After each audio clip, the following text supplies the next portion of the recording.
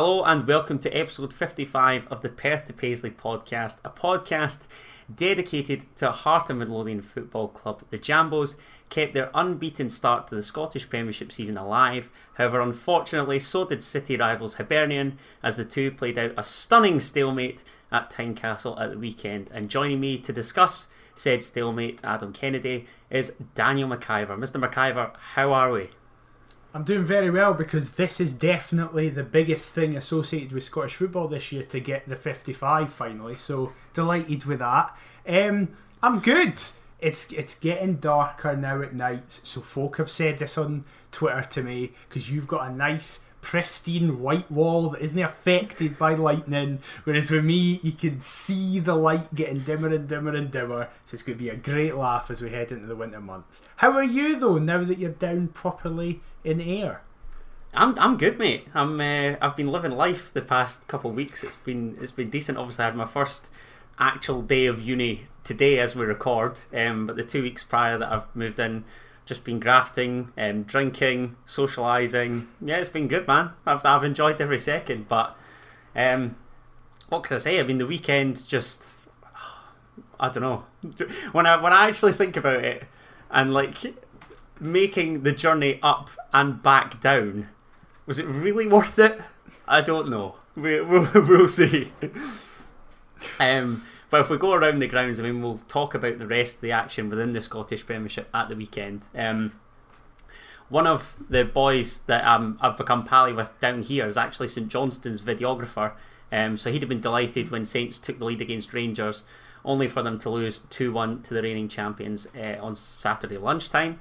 The Saturday 3pms were hopeless. Celtic cruised past Ross County like you'd expect with a 3-0 scoreline. Delighted to see Aberdeen get beat by Motherwell 2-0 at Fir Park, and there were 0-0 draws involving both the Dundee clubs, Dundee being held at Dens by Livingston and United claiming a point in Paisley away to St Mirren. Were there any real shocks amongst that quintet of fixtures otherwise for you, mate? So there wasn't any shocks in terms of the actual results on the kind of weekend, but the shock for me has been that we are now 5 games in, we're entering game week 6, and there are still 5 clubs in the league without a win. Like almost half the league hasn't won a game yet, and that's just insane to me. Obviously you expect a couple of clubs to be right down the bottom, just can't buy a win. Livingston seem to have had it this year where they've been getting into final minutes in positions where they're either winning or drawing and look fine for the points and then don't. But it seems that there's loads of clubs like that, and just that kind of bottom half, no one can really buy a win. And I'm not going to say I told you so, but I made it very clear last season when we were in the Championship. I said I think the bottom 6 of the Premiership is awful. I think it's very similar to the top 6 in the Championship, and some people went, well, wait until you go up to the Prem next season and you'll see what it's like. And currently we're unbeaten and half the league can't win yet. Right, okay. I've got a couple of things. First of all, that was prior to several new faces arriving in Gorgie. Second of all, Livingston have just claimed their first point. So if we're talking predictions, I mean, I'm on fire with that. That is a tremendous shout. But I don't know. I think in terms of surprises, Motherwell, their run of forms really surprised me. Which started coincidentally with a win against Livingston. That's now 3 wins on the spin. And Aberdeen, I'd have thought that the international break would have come at a good time for Aberdeen, but that evidently hasn't proven the case. So, look, I don't know. Both the Old Firm winning, just standard, innit? I mean, they're the real victors this weekend, aren't they? And that both Edinburgh clubs have dropped points. Aberdeen have obviously dropped 3, and they've won. And now look at Rangers. I mean, there's Rangers already lost, and yet they're top after 5 games. Yeah. And Celtic are what, within 2 points of us now? Yeah. Scary stuff. But anyway, we're not here to talk about, the Ugly Sisters. We are here to talk about Heart of Midlothian and the latest Derby Day disappointment, let's just say. I think let's just talk about the teams. Obviously, Hearts made the one change from the win at Tannadice prior to the international break. You got your wish as Andy Halliday was dropped, and Stephen Kingsley returned from illness to take his place. So Hearts lined up Craig Gordon in goal, back three of John Souttar, Craig Halkett and the aforementioned Stephen Kingsley, Michael Smith right wing back, Alex Cochrane left wing back, and a central midfield pairing of Peter Haring and the greatest footballer that I have ever seen, and Gary Mackay-Steven and Ben Woodburn supported Liam Boyce in attack. As for Hibs, they also made 3 changes from a 2-0 win that they had, obviously over Livingston at Easter Road prior to the international break. There was doubts about Martin Boyle, but incredibly he was fit to start, so I love the apparent mind games that just haven't worked whatsoever. Club captain Paul Hanlon's come back in to replace Danny McGregor. Jake Doyle-Hayes I was pleased to see drop out because I think he's a good player. Chris Cadden coming back in, and Joe Newell for Jamie Murphy. So Hibs lined up pretty much in an identical shape to us actually. Matt Macy in goal, back three of Paul McGinn, Scotland cap Paul McGinn, Ryan Porteous, Paul Hanlon, Chris Cadden right wing back with Josh Doig left wing back, Joe Newell and Kyle McGuinness in the middle of the park, with James Scott supporting Martin Boyle and Kevin Nisbet in attack. Any surprises from the selections? Obviously you got your wish with Andy Halliday not in the 11, didn't even come on in the end, but any real surprises within the starting 11s or the matchday squads? Actually, that's a good point there that you mentioned the matchday squads, because we had the conversation on Twitter and whatnot. Yeah, exactly. There was an element of, listen, especially early games this season, I think most Hearts fans were like, our starting 11 is actually looking good. It's looking pretty decent, especially in comparison to the other starting 11s. However, our squad really isn't, and it kind of got later and later and later in the transfer window, and fans started going, we've still not picked up anybody. And then suddenly you come to the weekend that we just had, and players such as Aaron McInnes, who we spent a lot of money on in comparison to how much we normally bring players in for, and Jamie Walker, who, regardless of my thoughts on him, still 50 goals for Hearts, has been here for a very long time. They two don't even make the squad, and no one's really complaining because the bench looks so strong. We've got cover in every position. You've got players who you go, yep, he can make an impact, he's good to kind of solidify it if we're getting a win, he can change the game. The surprise for me is that we suddenly seem to just have loads of depth, and I don't think it actually hit home until the weekend, where I forgot Aaron McInnes even existed. No, because somebody mentioned it, I think it was actually my pal Craig that was giving me a lift in on the Sunday. He'd have quite liked to have seen Aaron McInnes, and I'm not sure whether the derby was the right fixture or not, but he was somebody that had escaped my attention as well, because he made such a solid start to his Hearts career. I thought he looked pretty promising toward the back end of last season, but has barely played at all at the start of this season. Why do you think that is? Just with the arrivals that we've got in midfield, or what? I think so. Craig Fowler made the statement on Twitter after the game on Sunday that outside of the old firm, Peter Haring and Benny Beningame is the best centre mid partnership in the league. I'd personally agree with that. So I think there is an extent of, it's not really anybody's fault. It's just that we've got two very good players in the exact position that McInnes is, and we've also just brought in another hotly tipped player. We've obviously not seen him feature yet. We don't know what he's going to be like, but Cammy Devlin has a lot of high praise from kind of all corners of the globe. I know they're very different players, Devlin and McInnes. By the way, Devlin he sounds more like a Haring and Benny defensive, whereas McInnes kind of has license to roam. But additionally, the way our formation works, McInnes doesn't really fit into that either, because if you say you get rid of either Haring or Benny and you play one of them with McInnes, it creates a problem where with the three, it allows Souttar particularly to kind of create and drive forward. That would take up McInnes' space. Additionally, you have the wide players in the forms of GMS, Woodburn, Gino, Mackay cutting in as well, which also takes up the space where McInnes would be driving into. So I don't think it's a worry for McInnes potentially. Nielsen has said that it was just a thing of, I've got too much quality, like they just can't fit in. It's nothing. It's not me saying that's it, they're done. It's definitely not a problem for Hearts fans, because I was saying this on Twitter about the wide players. It's just weird to have options who you feel could all do a job in quite a good way. We're not used to that. I think with regards to the central midfielders, I think they can all do the same similar job. My frustration is, and we're as well talking about it now because we're ultimately talking about selection and formation and whatnot. I feel as though at times the likes of Liam Boyce and potentially the wide players that are in those positions are isolated in there, and we need somebody that can transition from midfield to attack at points.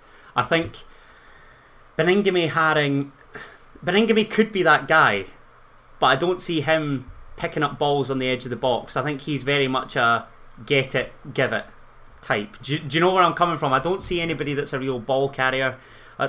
Potentially ball players, but I'd still like to see somebody that drags us up the park a wee bit, and I feel as though Aaron McEneff could be that guy, but we don't really have anybody else within the current midfield player selection or the player pool for me.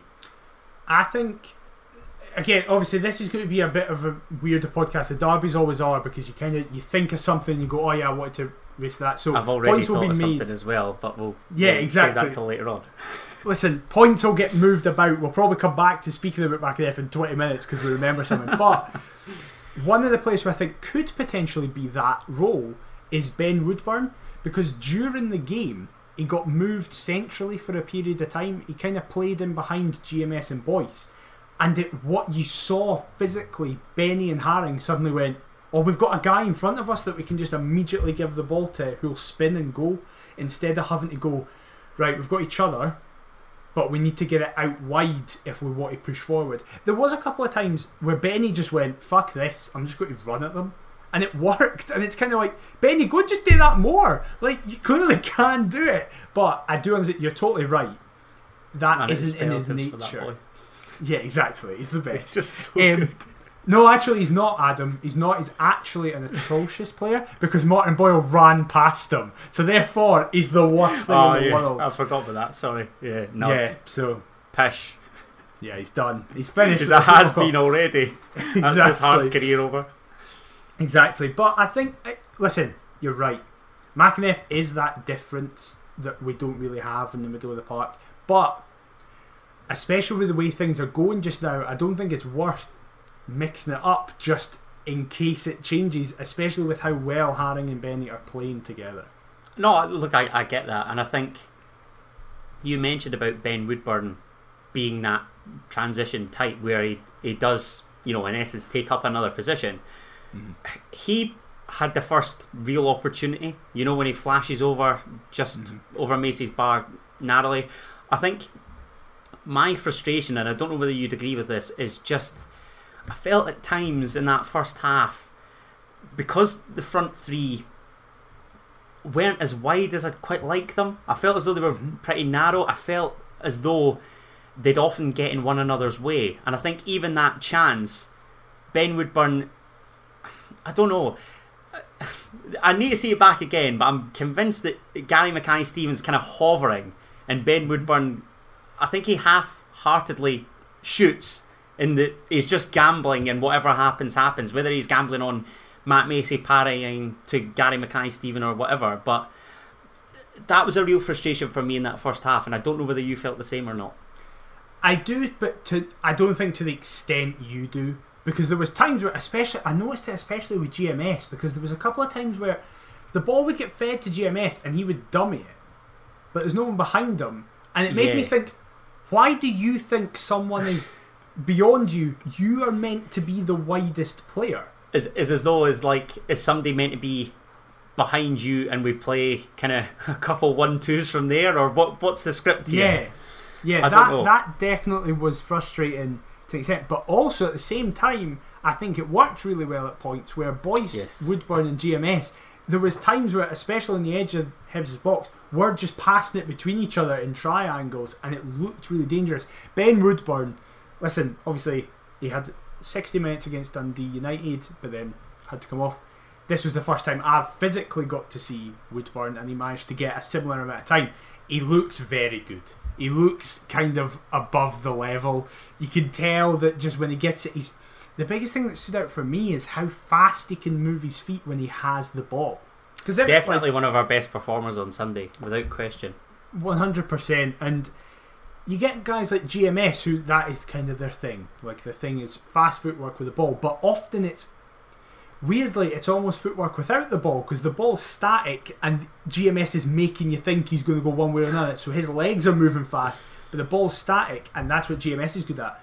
Woodburn seemed to be able to just keep running at full pace, but keep the ball really touch tight to him as he was getting past players.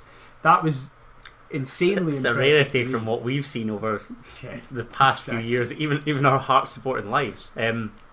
He has made a really good start, and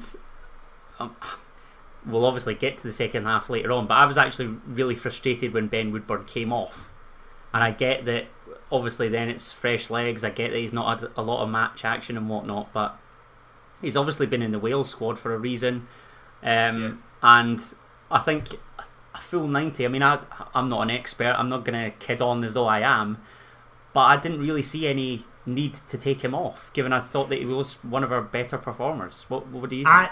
I did, but not from anything to do with the performance. In the last 5 minutes before he get taken off, he kept going down onto his hands and knees and stretching out his calf. Oh, so right, okay. I don't know if that's just all it was. Just a precautionary measure or whatnot. You're spot on that if it was purely for performance reasons, you would have kept him on for 90 minutes, because he looked like he was great. But yet he kept almost going into like the press up position and just then bringing his knee up to his chest and stretching out his leg. So I don't know if that's. I didn't see that.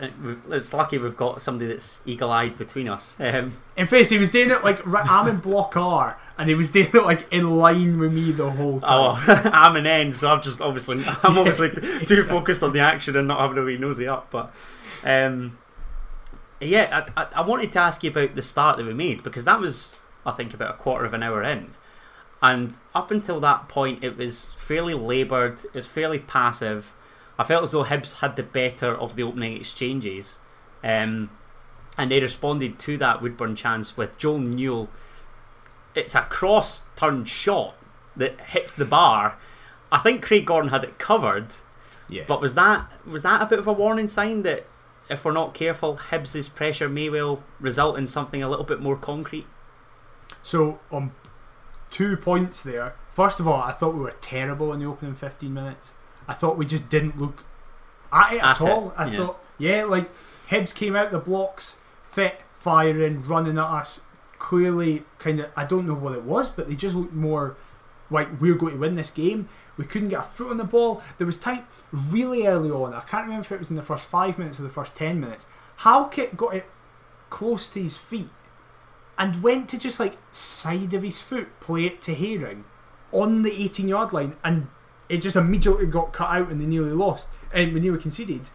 And then Halkett turned to Herring, be like, "What are you doing? You need to be closer to that." And it's like, no, Halkett, that was your fault. Like, we were really poor in that opening 15, and on that Newell chance particularly, the biggest issue that kind of my little section had, you could hear everybody saying the exact same thing. It was Newell's was actually the last cross to get into the box, but there was 3 crosses in that kind of 15-second period. Josh Doig had a couple, didn't he? I think. Exactly. Yeah. They were just unchallenged. Like, there was no one pressing out to him. It's like, especially with players like Doig, Newell, Boyle kind of did it a couple of times on the other side. It's like, you need to get tight on them. You cannot let them set themselves in the edge of the box and play a ball in. They're the couple that have got quality that easily could find your likes of your Kevin Nisbets and what have you. I think from there on till about the half-hour mark, though, we certainly had the better chances. I mean, when I watched the highlights back, there's one that Liam Boyce heads narrowly over the crossbar from a Stephen Kingsley cross, but he's on the penalty spot, so any header that goes in from there, it would have to be some effort. But then Stephen Kingsley's in the thick of the action himself, sending in, an Alex Cochrane corner toward goal that then gets hooked off the line. I actually thought Alex Cochrane's set-piece delivery was very good. it was like the first time in years I can remember us just being consistently good at corners. Every and it corner seemed like we'd was actually like, be a threat. Yeah. Yeah. And Stephen Kingsley had a couple actually. There's the one that gets hooked off the line, and I think he has one after Gary Mackay-Steven. The advantage gets played by Nick Walsh. Yeah. In fact, I've mentioned his name now. Yeah. Let's just get to Nick Walsh and the officials. I cannot recall as poor a performance. Probably, I'd be harsh to say the linesmen, because they certainly weren't in that same bracket as Nick Walsh. What an absolute disgrace that man is as a referee. Terrible. So, I don't really care about refs generally. Like, I often think it's very rare that you don't get a result because of a ref. There can be in times where like a moment happens and you're like, that's changed the game. But a lot of times, a game changing, like a late penalty or something. Yeah. Then fair enough. But I've always said that I wouldn't blame a result on officials. It's more to do with the performance itself. Mm-hmm. However, that was out the way. It's like, so my point was going to be, I'm not one to go and attack refs. Like, I know some folk go, I'm going to the football to shout at the ref. Like, I get that, okay? They've just built up rage within their working week, and lo and behold, they found somebody to just unleash it upon. It's like, right, Bobby Madden, you and me, but they're getting it. It's right, yeah. I'm not especially that, because I'm just like, oh, there's bigger things. However, I've never seen a referee be so unanimously hated by an entire stadium in a derby. Normally, it's like one side will go, the ref was good for them and bad for us. But it was like, both sides were like, he's just been shocking. I know it was Nick Walsh's first Edinburgh derby, right? But clearly, the occasion got to him. The biggest one I can last. Yeah, 100%. Definitely. Let's hope it's just his last game as a referee. But the one that was the biggest, that made me go, oh, he's actually having a nightmare here. It was towards the end of the first half. The Boyle show. It was potentially, oh no, not that. That was a nightmare as well. That was the worst decision I've ever seen. That was bad. But it was just before that, actually. It was like the 38th minute or something like that. Hibs either had a free kick or a corner. I think it was a corner.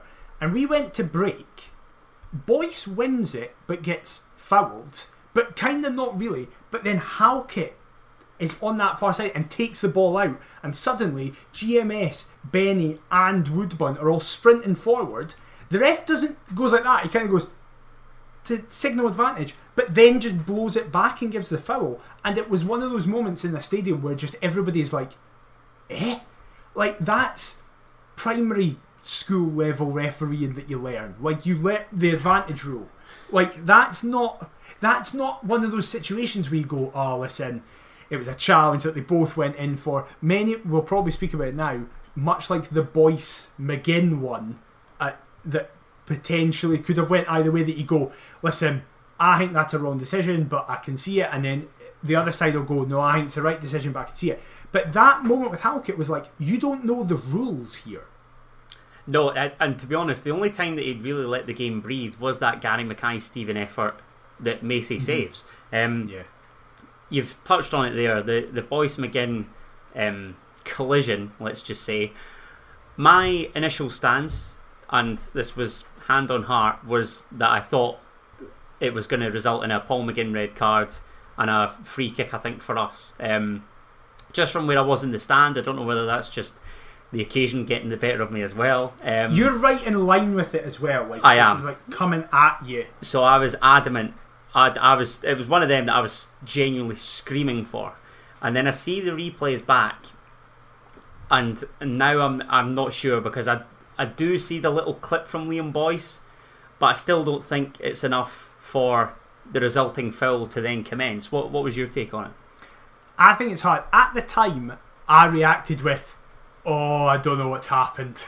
Like, because I'm quite far away and almost behind it. So, like, I could tell that he'd went down, obviously, but I was like, as he just went looking for it, but it looked like McGinn did take him out. And when you see the replay, it's that classic thing that defenders do, where they go across somebody and then start going down as they make contact with them, because it then looks like it then looks like. But listen, I don't think anybody could have complained if it was a foul, but likewise I can understand why it wasn't given. I kind of don't understand why it was given as a Hibs free kick though. Like, I could understand if the ball, because the ball just goes out of play because Boyce is like taking a touch. Does Macy not come and gather it?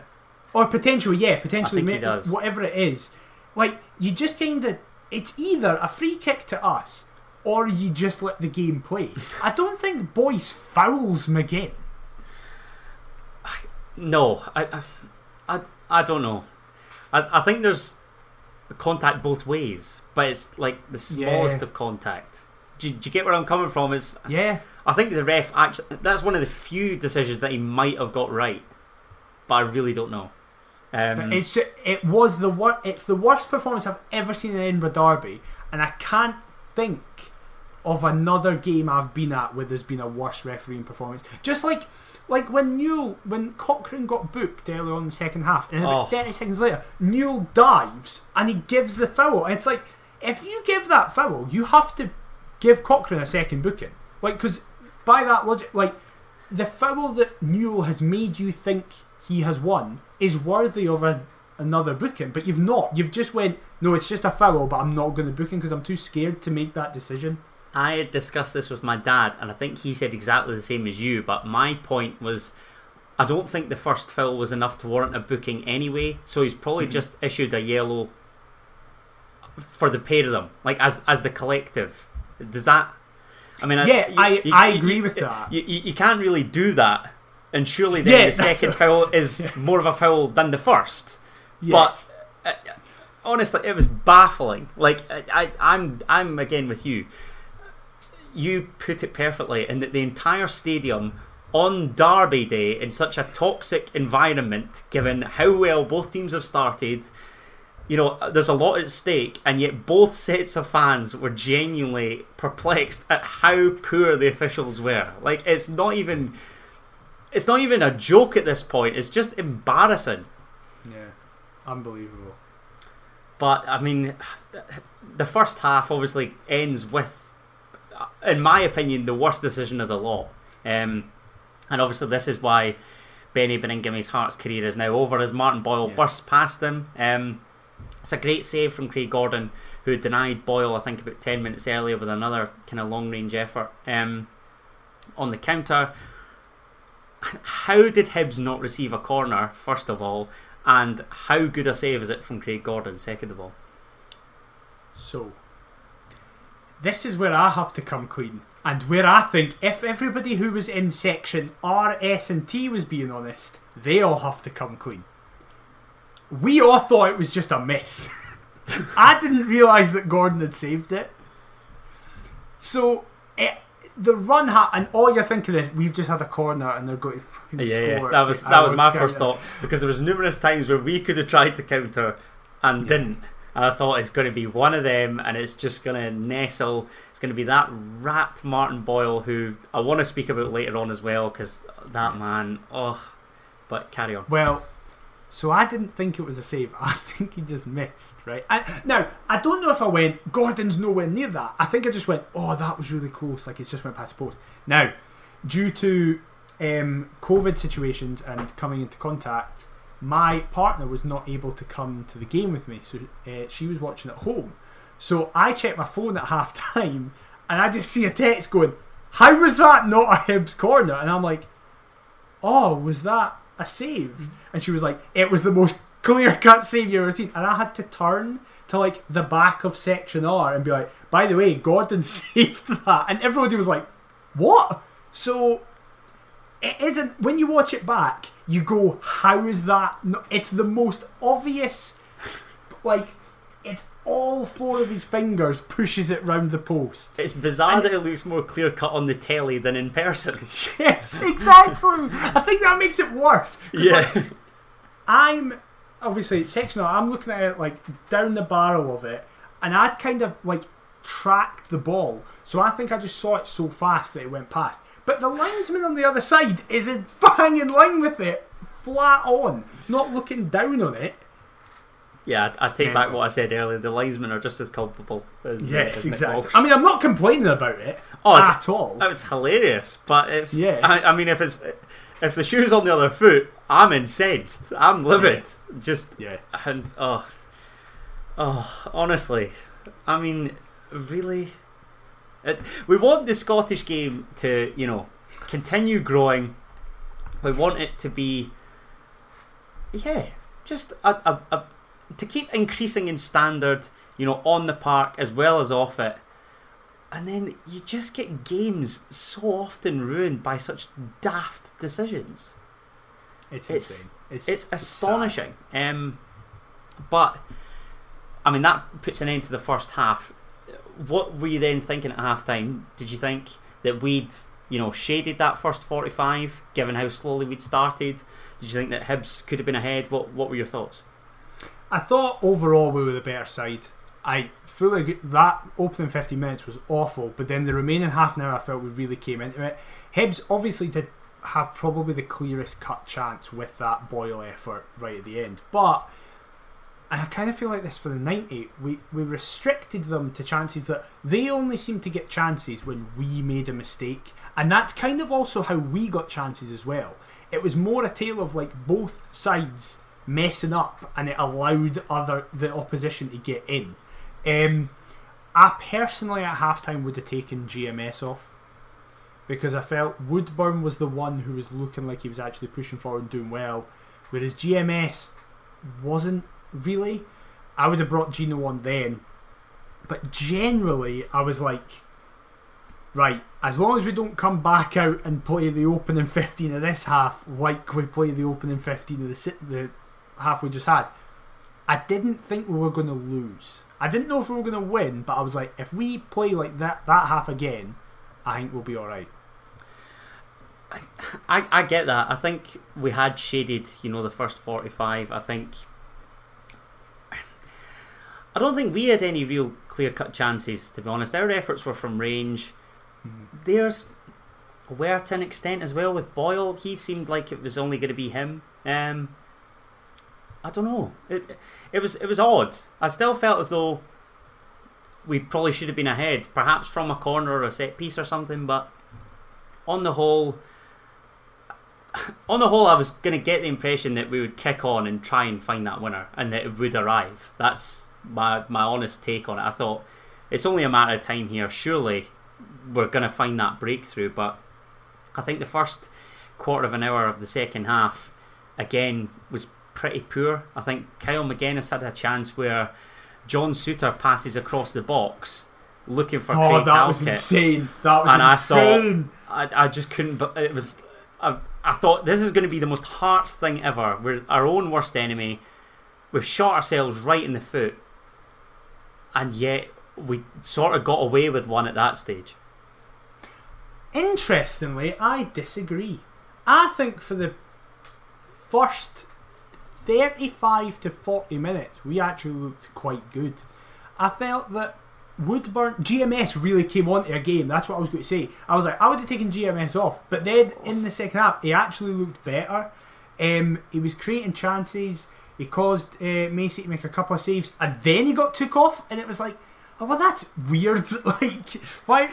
If you're going to take him off when he's not doing well. He had a couple within the space of a few minutes. Actually, the first one was the game for me. Right, we need to speak about this because we've podcast spoken about this briefly. Now, I agree that it was definitely our best chance. Woodburn does amazing to just find like this break of the ball and just play it straight through. Considering the pressure that Ben Woodburn's put under, he sort of puts everything on pause, doesn't he? And he just finds enough room to slip in GMS with a wonderful ball, I'll say, given the attention that he is under. 100%. But I think GMS does everything right. He doesn't muck about with taking a touch and try to turn back in and play it for. I was going to ask you about that. You don't think he should take an extra touch? No, definitely not. I think his logic is there's about 8 Hibs players here. I need to hit this first time quickly, and he hits it. Yeah, he hits it low. He tries to put it into the corner. In that respect, he does it everything right. and then it's just a brilliant save from a keeper who had a brilliant game. I was thinking about this. I think the boy Marciano that Hibs had in goal was decent. But I think in terms of somebody that I've been impressed with as a Hibs goalkeeper, he's the first in a long time. Like, I thought Matt Macy was really good. And when we were young, you know, around that time with Zibby Malkowski, like all these other clowns that we'd be relying on. Makalambi, like the list is endless. He's the first one in a long time when I've actually found myself frustrated at the Hibs goalkeeper because he's mustered up a decent performance. It's literally a feeling I've never had before in my life. You could always rely on the fact that it's like, we're not doing that good, but they've got Oxley in goals, so if we just kind of shoot at him, he'll fumble something. You could insert the name of some random jobber, and given we've never had the best options up front as we were growing up, we still always found a way to bag a goal or two against Hibs and ultimately win these games. But this isn't nice that Hibs actually have a competent goalkeeper between the sticks. And he's frustrated us. It's genuinely like the first time ever we've both got good goalies. And it's like, what do we do now? This is every derby going to be 0-0 until one of them leaves? Like, it's just going to be like, no, that's it. Well, this is the thing, because I was speaking with one of my flatmates in here is an Inter Milan fan, and he's Italian, and he said, and the Italians view it like this, that a 0-0 is a perfect match, in essence, because the keepers have made decent saves. And whilst I was like, I get the logic, but then there was still a part of me that thinks, how did we not bury one against them? And they'll probably think exactly the same. It's one of those rarities, like you say, where both actually look as though they have a decent and competent goalkeeper. I think it was a game that definitely should have finished as a draw, but it should have been 2-2 instead of 0-0. Yeah. But the keepers were so good, it just stayed at 0-0. But I felt as though if one was going to be beaten, it was going to be Matt Macy, just because I think after the GMS efforts, we seem to crank up the heat. And I don't know whether that's because we've got, substitutes like you mentioned off the bench that can come on and make an impact now. One of which, let's just take ourselves away from the game for a split second here. I think everybody's got me to thank for Barry Mackay's arrival. I tweeted out in June that I'd seen that he'd been released by Swansea, and that I said that I would take. I had heard through word of mouth, through a source or two, that he was going to arrive on the Tuesday, I think it was. So I thought I'd try my luck, chance my arm, and ask if it's because it's been a slow news day, do Hearts feel as though they were going to announce Barry Mackay? And I've never been so happy to receive a Heart Midlothian notification in all my life when it had said that Heart Midlothian had quote tweeted me. What a time to be alive. What a player. Right, hold on. Because you've previously got a player to Tynecastle, and he's not had the best run of it so far. In your opinion? Now, in a lot of people's opinion, okay. I'll even give you, it's a 50-50 split. That's being generous, but I'll give you 50-50, because I literally have about 10 to 12 Hearts fan mates, and half of us don't like him and the other half do like him. Right, so wait, hold on. Is this just for Andy Halliday? Because I also said that I'd take Gary Mackay-Steven as well. True, but that's not the same thing. You were Team Andy Halliday, Team Barry Mackay. I did hashtag announce Halliday. Yes, exactly. But the Barry Mackay stuff, massive fan of me setting up that open goal for the club admin to just head one home. Stop trying to take so much credit for it.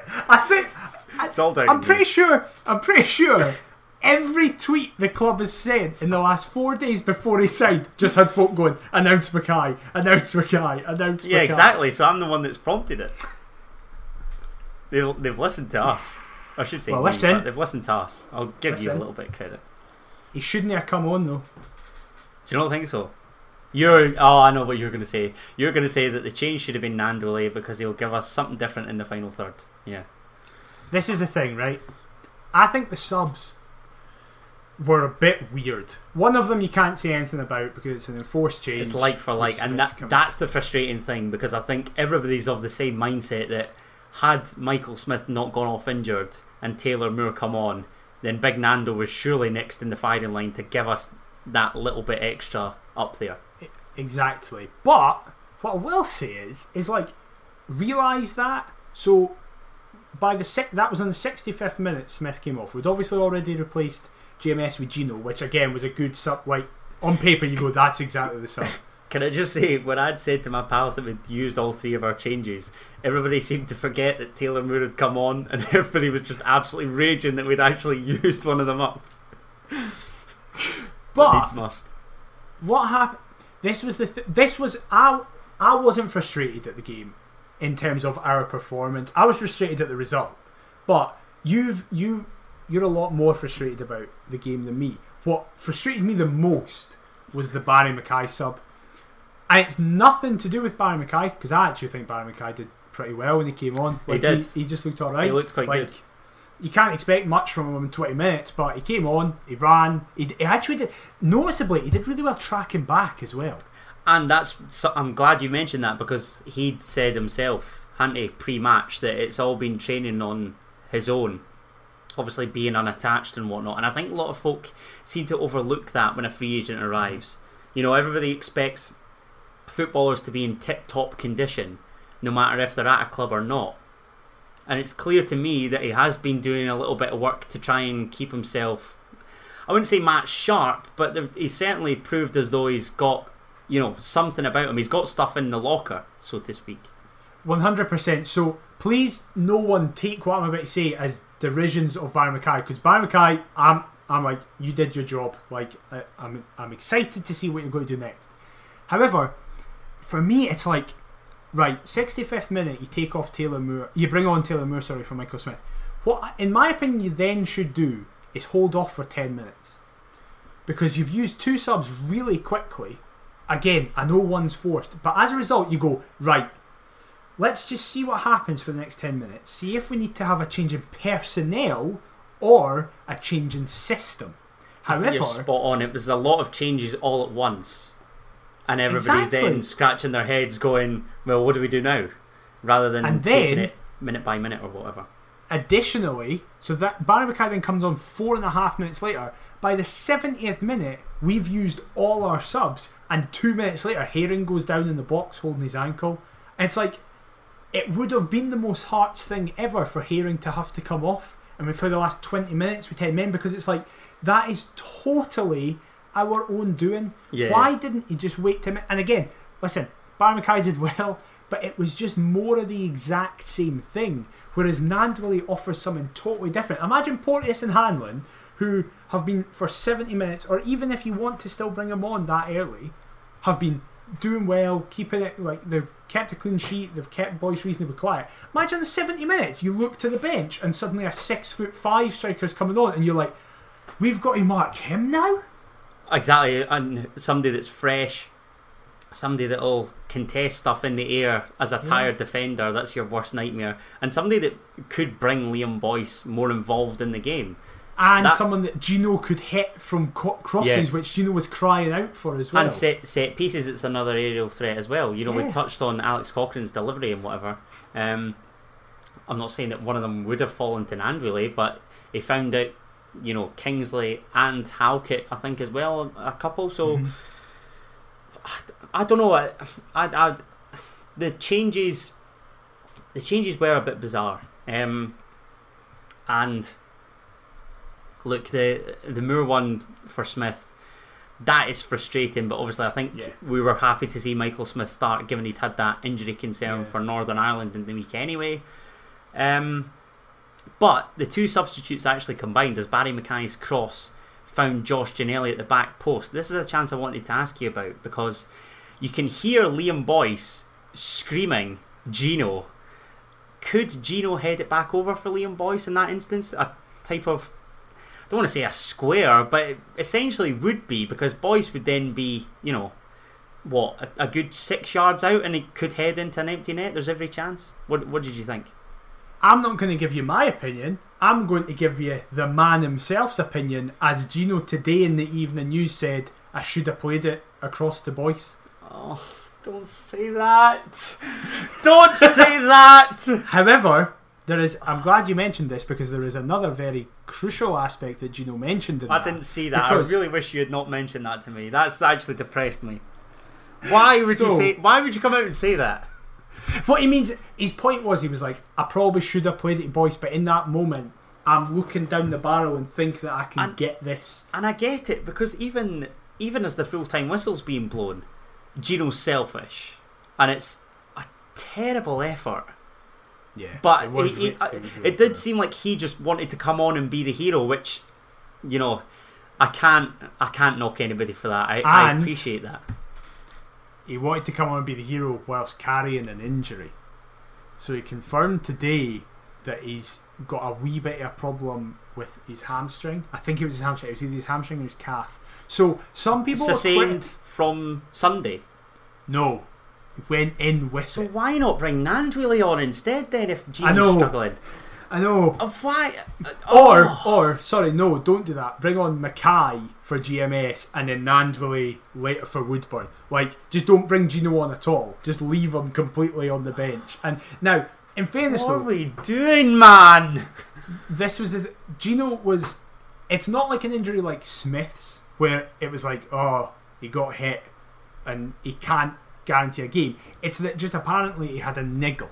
And it was like, right, okay, you're not fit to start, but you were probably going to be used off the bench as an impact anyway. However, I wanted to mention it because I saw a lot of criticism of Gino that I agree with, that he kept beating a man, then going back on it and try to beat him again. I now think the injury explains it, that he was a bit hesitant to perhaps beat a man, then burst in case something went with it. I mean, again, it does raise the point if he is like that position, and I don't know that he's like that. It's just mere speculation.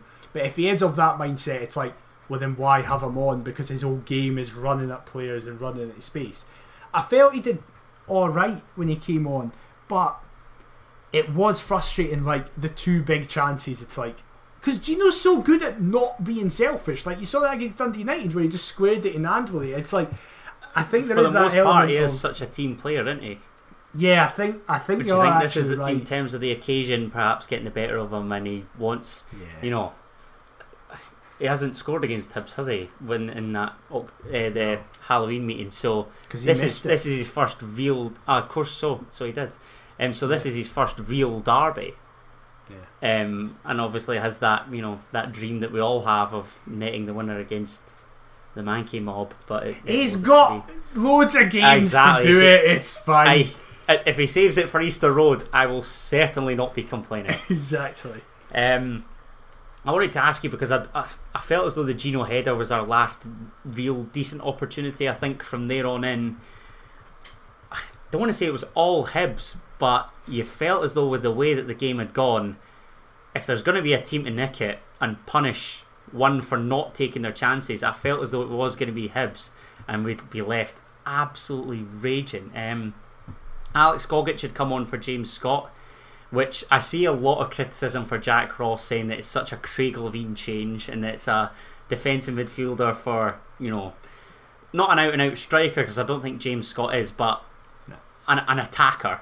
Alex Gogic flashed one just wide with a left-footed volley, which I've got to be honest, from where I was sat in N, I heard the net ripple. I was thinking there is no chance that big Huddy has just grabbed the winner. And then there was a great save from Craig Gordon to deny Kyle McGuinness again from a cutback from Nisbet.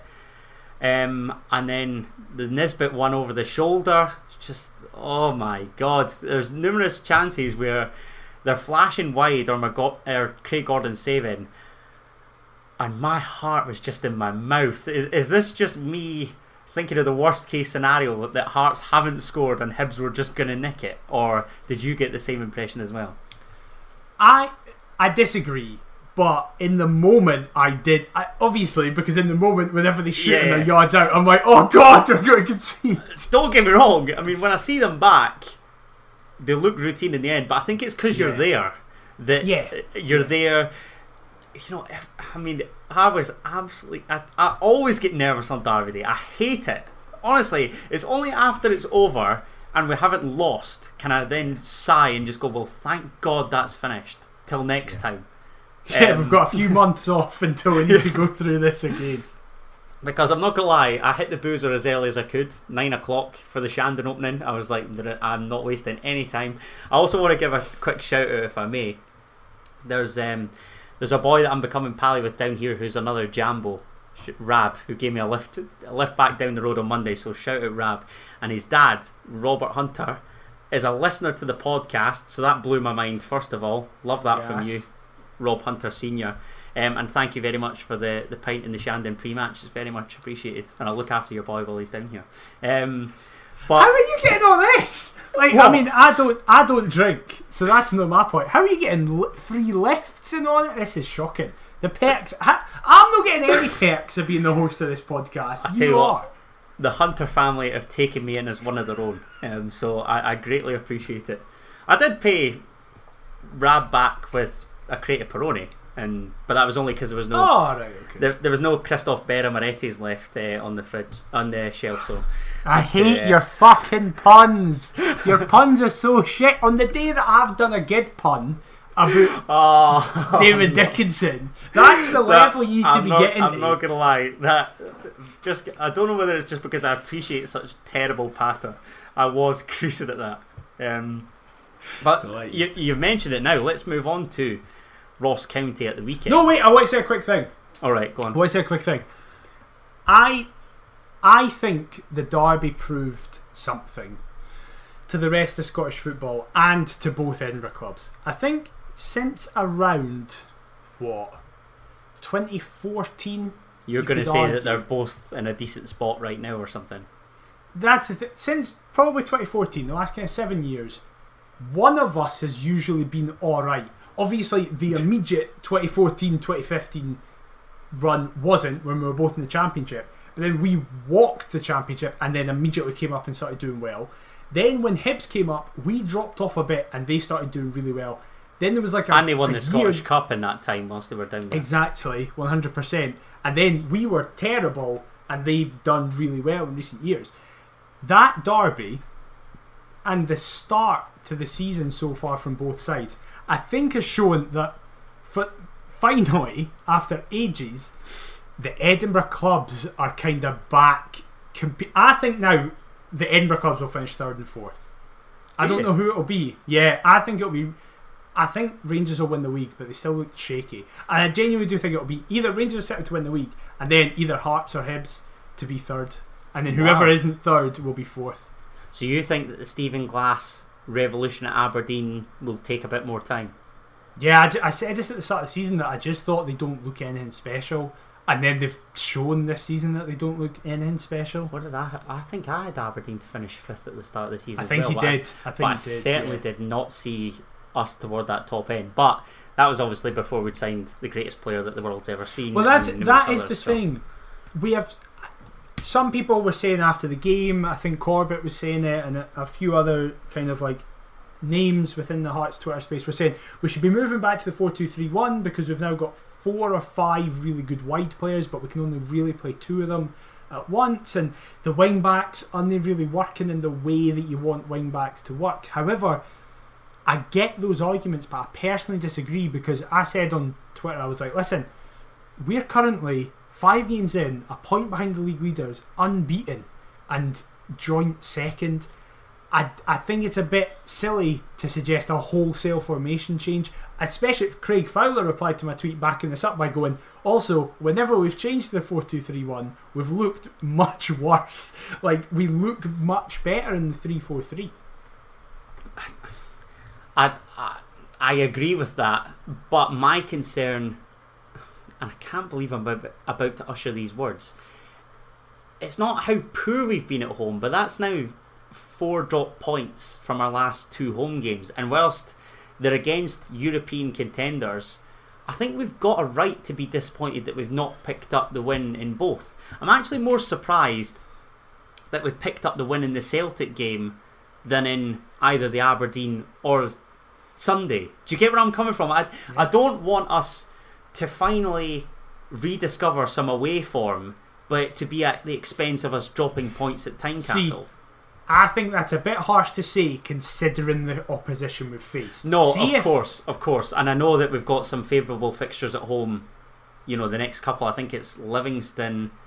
Then Motherwell, I say favourable. I was going to say Motherwell are flying at the minute, but yeah, I get that point, right? I do get that point that weirdly the 2 games we've dropped points have been at home, and you could go, we look like we could have won these. Do you know what I mean? It's so incredibly frustrating. Yes, definitely. But all I'll say is, what a change to be frustrated at that good. Like, we're at such a level now where that's the frustration. No, you're not right. The frustration that we're getting beat off Hamilton at home, going, oh, and now we've got to go away to Parkhead and then Pittodrie and stuff like that. So I agree. Or that we've conceded 3 at home to Ayr United, and exactly. My God. Listen, Went down to Somerset as well on Saturday. Of course. Dunfermline are in deep doo-doo. And they look at them last season in comparison to us. They beat us and looked as though they were actually going to challenge us.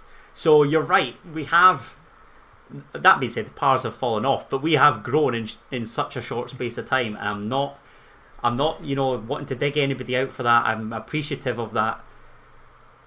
But there's still a little part of me that thinks, could we have done like a little bit more in the home games? I'm not taking away from that. I think that is valid. I think you can look at both the home games we've had and go, that's probably 2 points dropped both times. But all I would say is that is such a positive to be able to say that again. It's also not like we're saying, oh, we've drawn both games and they're against St Johnstone and St Mirren. Oh shit, we've now got Hibs and Aberdeen and Celtic to come. It's like, no, we're being disappointed that we haven't beaten all 3 of Hibs, Aberdeen and Celtic and Aberdeen. Justifiably disappointed.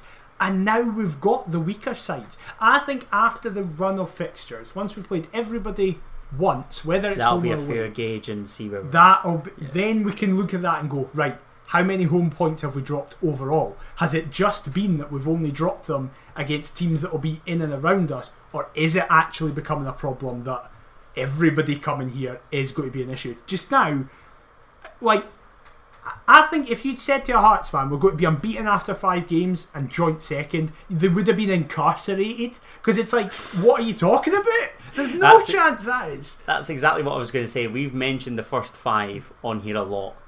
And you were worried. How the tables have turned that I would have taken 7 points, and now I'm not raging, but I'm disappointed that we're on 11. I hate this club, man. Honestly, they fry my brain. They actually do. But of course, the first 5 are out the way, and we've got some, don't want to say favourable fixtures, but we've got fixtures against lesser sides. We're going to get beat. Coming up. We're going to get beat. Well, this is exactly what I was going to say, because Ross County, you mentioned that 5 of the 12 Premiership teams are without a win so far this season. Ross County are one of those. We're yet to lose a game along with Hibs, and I know for a fact that if there's a club in world football that is the best at handing somebody that first victory, it is, regrettably, Heart of Midlothian FC. What are you thinking in terms of Dingwall on Saturday? Because I've had a look at the table there. County's 3 goals that they've scored in the 5 games, 2 of which were against Rangers in a defeat, and the other was at Pittodrie in their draw with Aberdeen. So there's some attacking encouragement in recent weeks. However, again, at home, I think they've been held by St Johnstone, and who was the other? Was the other at the weekend there? No. Yes. No, they got beat at Celtic at the weekend. Who was County's other? No, they lost at home to Rangers. Sorry, I'm talking nonsense. Yes. But yes, attacking encouragement in recent weeks. I'm scared. I shouldn't be scared, but I'm scared because you can see it an absolute mile off. I think this is are you ready for a hot take here? By all means. I think this is our most important game of the season. Really? Because why is that? I think this proves who we are this season. This is the game that we are now the team who are joint second, unbeaten. If Aberdeen, Celtic, Rangers, Hibs, St Johnstone last season are in this position, you go, that's a win for them. Ross County don't have a chance here. I know it's in Dingwall, but those clubs are doing very well. We historically, we could be top of the league unbeaten, playing bottom of the league, and you'd go, oh God, we might get a draw, but if we want to be top 4 this season and want to prove that we're a changed side, this is the game we need to go and win. I don't really give a shit how we do it. If it's a nightmare 1-0, 2-1, I don't care. For me, it is all about getting the win. If we get a win on Saturday, that tells me we've turned a corner here the last couple of years. We're now no longer the side that will get a big victory like we did in the relegation season, where we beat and go on Rangers and ship at goals home aplenty against the lesser sides, where it's like, yes, we've turned up against the big guys and then been just bottled it against the wee guys. If we can have the start to the season we've had and then go away to weird teams like St Mirren, Dundee United and Ross County and get wins, which so far we've been able to do, that's when I can go, we are moving in a very positive direction. What are you thinking in terms of team selection? Are we prediction? Would you go with that same first 11? Because we've mentioned a couple of the subs. They looked lively. I don't know the extent of Michael Smith's injury. I'm assuming that's just precautionary, but again, that's merely me speculating. What are you thinking in terms of a first 11? Unchanged? I'm going to go unchanged, but with a position change in it. I'm going to go Kingsley and Cochrane. Yes, what I thought or hoped that we'd play in the derby. I just felt, listen, I thought Cochrane in the opening 5 minutes was terrible, and then the remaining 85 was really good. I thought his game management was fantastic when he got booked, and then I never felt in danger that he was going to get sent off at any other point. No, neither did I, and we've already touched on his set piece delivery as well. That seemed as though it was going to be a threat. Yeah, I totally agree. I just feel he's not as good as going forward. Yeah, Kingsley looks like he's going to be able to push more. Cochrane, that was the one downside to him. Like, especially when we changed to the 4 at the back, and Cochrane suddenly was like left mid and looked a wee bit lost. So I'd rather play Kingsley left wing back, Cochrane left centre half. But apart from that, keep the team. I hope Suter's better this week, because that was probably his worst game since he came back. He had a couple dodgy moments, didn't he, with passes across the box. Look, I'm going to ask for your prediction, but if you were offered a 0-0 draw up there, would you celebrate it like Ryan Porteous did on Sunday? Well, I brought this to everybody's attention and suddenly got hundreds of Hibs fans in my mentions. Because, I'll be honest, we're standing at the back waiting to go out.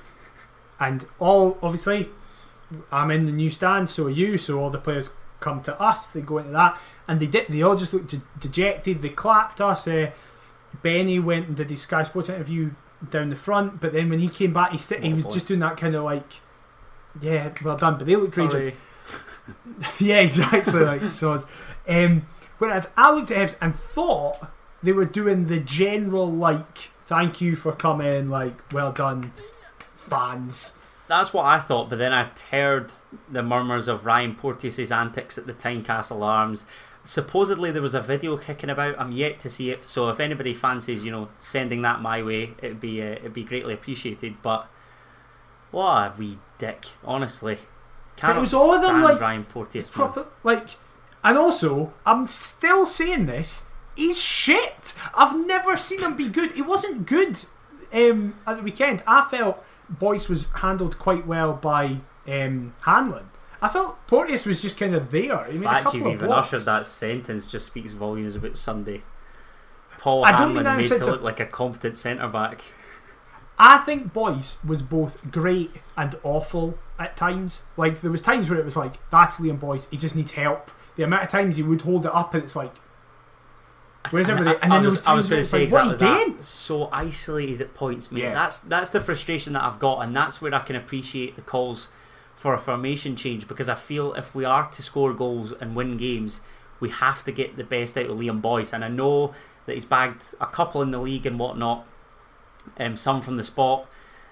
His last goal, obviously, a rebound from the spot. But yeah, I just would like to see Boise more involved, and I don't think it's through his fault or anybody's particular fault. I just feel at times he is left so isolated up there. But I definitely agree. But I would just say we are still winning games with them isolated. Weekend, but yes. Yeah, but generally, I think. Do you feel as though the luck will run out in a sense? I don't want to call it luck, but do you feel as though that will come to an end at some stage? I think we've just been better sides, and the I think the Aberdeen game was more like we just stopped being good. The first half we were good, and then the second half we were really. We were sort of riding a wave up to that point, weren't we? And it seems as though it's coming, so to speak. But all other games we've been the better side, especially like Dundee away. We just blew them away. Like, we were just by far and away the better side, playing the exact same formation. Yet at the weekend, it was two evenly matched sides. See if it's against Ross County, Livingston, and then Motherwell to an extent. See if the still concerns arise. Yes, that's totally fair. But just now, I wouldn't change anything because it's like everything's working. No, and look, we're in a good place. You've said you'd keep it unchanged, bar obviously that positional switch. I'm going to ask for a score prediction now before we move on. Oh, God. Don't think you were getting away with it. I could see you just trying to constantly change the subject I've been trying to avoid this. And it pisses me off when you do it to me, so lo and behold. I wasn't trying to avoid it. I was trying to give myself time to think of one. Crying out loud. That's worrying. Yeah. I'm going with 2-1 us. Oh, I like it. Scorers? I'm going to go with Liam Boyce from the penalty spot. Against his former club. Love it. Yes, exactly. And I want him to run, knee slide and kiss the badge. I want everything. Ears cupped to the whole shebang. Yes, exactly. And then I think Ben Woodburn will get his first goal for the club. Unfortunately, I don't know a single Ross County player, so cannot tell you who we're going to concede through. Is Ollie Shaw still there? No, he's moved to Kelly. I'll say Blair Spittle or Reagan Charles Cook. Is Blair Spittle at Ross County now? Yeah. Wow. Yeah. He'll there you score go. I know. What a fall you? from grace. I too have predicted a 1-goal margin, but I'm going to say that we'll keep a clean sheet and that it will finish Ross County 0. Heart of Midlothian 1. I don't anticipate a classic. I anticipate a grim 90 minutes, but if we come out on top, I will not give a single toss. So there we are. Before we go, I wanted to end on the news that had broke today, and Hearts released a statement alongside Aberdeen, both Dundee clubs, and our noisy neighbours Hibernian. I'm just going to read the statement because it tells you all you need to know rather than me trying to explain it and probably getting it wrong. So SPFL member clubs Aberdeen, Dundee, Dundee United, Heart of Midlothian and Hibernian, with the endorsement of the SPFL, have commissioned independent advisors to assist in a strategic and holistic review of the SPFL, with primary focus on identifying ways of unlocking significant additional revenues for the benefit of all in professional Scottish club football. As a group of clubs who will spend around £600 million over the next 10 years in both operations and infrastructure, we believe a clear vision and strategy with measurable goals is needed if Scottish football is to continue to grow and prosper on and off the pitch, and ultimately compete with similar sized countries and leagues across Europe. The clubs who have commissioned this work with Deloitte. I don't know how to say it. Welcome the engagement of all the stakeholders in the game and intend to make the key outcomes and recommendations public. Now, they've given their plan with regards to commercial growth, the SPFL brand itself, structure, governance, organisation, resources, competition, strategic projects, couple key points, and then it's signed by Dave Cormack, Tim Keys, Mark Ogren, Anne Budge and Ron Gordon, chairmen of all the clubs mentioned. I've got to be honest, to me this just seems like a way of telling Neil Doncaster that he's shite at his job without directly going to Neil Doncaster and saying that you're shite at your job. What's your thoughts with regards to the statement, the plan, what's going to happen? A few things. One, yes, that is exactly what this is. That is like, that could have just been the statement and you would have been as right as what he said. Secondly, they'd have got all the fans on board like that. Yes, exactly. Secondly, Dundee should be nowhere fucking near this. It's ridiculous they're involved. more on the actual thing, I think it's great that it's happening. I think that the focus should be on restructuring, prize money distribution, general funding distribution, improved mobility for smaller clubs to come up. I'd love to see pathways from senior clubs and lower league clubs in order for young players to gain sufficient loan experience as well, which ultimately benefit the national team. I'm a strong believer and advocate in this, but absolutely. The worry is that, and I've seen it already, it's very, very clear it's the big clubs doing this. Obviously without the two biggest, but I was going to ask you about that. Why is that? Well, it's because they don't want anything to change. Like they don't get on with one another, so there's no chance that they're signing a statement and whatnot. But they don't want anything to change because it suits them. That the structure is very much to benefit the old firm. But on the flip side of that, I've already seen it happen, and I'm not trying to dismiss this because I actually do think it is very fair. It is the big clubs leading this, and there could be an element of, well, we're the important clubs, so we'll kind of cater it to ourselves. For example, I've seen a bunch of like St Johnstone fans being hold on a second, you're not actually suggesting that clubs within the SPFL have their self-interest at heart and only their self-interest, are you? What a wacky notion that is, Mr. McIver. I'm breaking new ground here and saying exactly that. It's a shock to the system for everybody, I'm sure. But the worry is that the conclusion of this is stuff like, oh, do we really need every club to be in the league structure? I think we can get rid of like Stenhousemuir and stuff like that. Was it Ron Gordon that said that? Something with regards to the lower end clubs. And he was like, there's too many. There's too many, and there's too many leagues. And then he gave an example of American football, and the example he gave had 42 teams in it, and it was like, well done, Ron. It's a great example you just did, mate. But it's probably like a 22 team and a 20 team division or something, though. That is exactly what it is. There's a surprise because look at the size of the MLS. Like, it's enormous. Yeah. He actually used American football as an example. Jesus. He used the NFL and then the some boys who are Ron. I know. The conclusion, I think, is that not much will change because if we have any form of restructuring, it requires clubs to vote in the majority, and a lot of clubs, like, for example, basically every club that's mentioned in that, barring the United clubs, actually, that's not true, but Aberdeen, Hibs and Hearts are all for restructuring because we don't rely as much on old firm money as everybody else because we can fill our stadiums, and our stadiums are so big that they're self-sufficient, whereas you've seen with like St Mirren and Livingston and stuff like that. I even noticed that Motherwell's allocation has been cut for Ibrox. My pal Gogsy had shared that. And he was actually a strong advocate in wanting Motherwell to eliminate Rangers away allocation, but I can't see that. I don't know about you. Definitely not, because a lot of these, that's why restructuring is so hard, because you're guaranteed in the current model probably at least 3 games against the old firm, and that's going to get you a load of money despite it being, it's a very short term way of looking at it. Obviously, listen, we could spend a whole podcast speaking about the benefits and drawbacks of league restructuring, but it's objectively good that clubs are taking the initiative themselves to go, right, we're just going to get an independent investigator to have a look at this, see what the current model is, see what a potential new varied model could be, and what benefits it will have for the clubs. I just hope they look at it as a benefit to everybody. And I know it's my club, so you could go, well, it doesn't matter, your club's going to be benefited either way, but I don't want that. I want Scottish football as a whole to be benefited by it instead of just 5 clubs.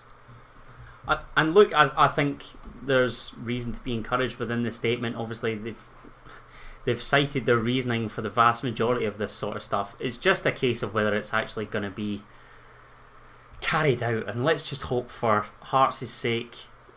I was going to say for other teams' sake, but let's just hope for Hearts' sake that it's carried out. Well, we will see what happens with that. But massive thank you for listening to this episode of the Perth Paisley podcast. The big thing that we have news, we probably should, I was going to mention this at the start and I totally forgot. We've now got a new upload day as you've seen by this episode. So we're now going to be recording on Tuesdays instead of Mondays and uploading on Wednesdays instead of Tuesdays. So not a huge change, just literally a day change, but we hope you're accepting of it. It's Adam's fault. It's entirely my fault. It's trying to work out this whole new routine with work, uni, all that shenanigans. I do apologise. I can't believe you have the gall to go and try and improve your life and do things. You should be building your entire life around this podcast, and any changes to it. No, you're right. I accept full responsibility. But hey, at least you wouldn't have got the members club statement had we uploaded on the Tuesday and recorded on the Monday. So I was thinking, in terms of the bigger picture here. See, we'll have more advantages of being able to get stuff on a Monday. Because that is the thing. Most times on a Monday, shit breaks. It's like Monday and Tuesday seem to be the news days. Yeah, so exactly. We're trying to kill two birds with one stone here. Absolutely. So we hope you do understand. But again, massive thank you for listening. We have been Perth to Paisley. You can get us on all the socials at Perth to Paisley. It's on the screen below us, but if you're just listening, that's where it is. You can also get us on the email perthtopaisley@gmail.com if you want to chuck us stuff. We've had a lot of support recently, and we really, really do appreciate it. People have been lovely. Actually, I don't even know if you saw this, Adam, but folk were offering you supporters buses in the email because you're now in air and stuff like that, and it was like getting it sorted. So, cheers, listen, troops. The support has been lovely, and we really, really do appreciate it. Please leave us a review if you have enjoyed it on your podcast platform of choice. It really, really helps. Likewise, if you're watching this on YouTube, please leave a like, subscribe to the channel, share it about. It massively boosts the algorithm and gets us up the rankings, and it is really much appreciated. Adam, where can they get you on social media? They can get me on all the socials at Adam T. Kendo. And what about yourself, mate? I'm at DMcIver22. We'll be back next week on Wednesday to discuss all the fallout from the Ross County game and any potential other news. But until then, we'll see you next time. Bye bye. Keep the faith, Monday Tees!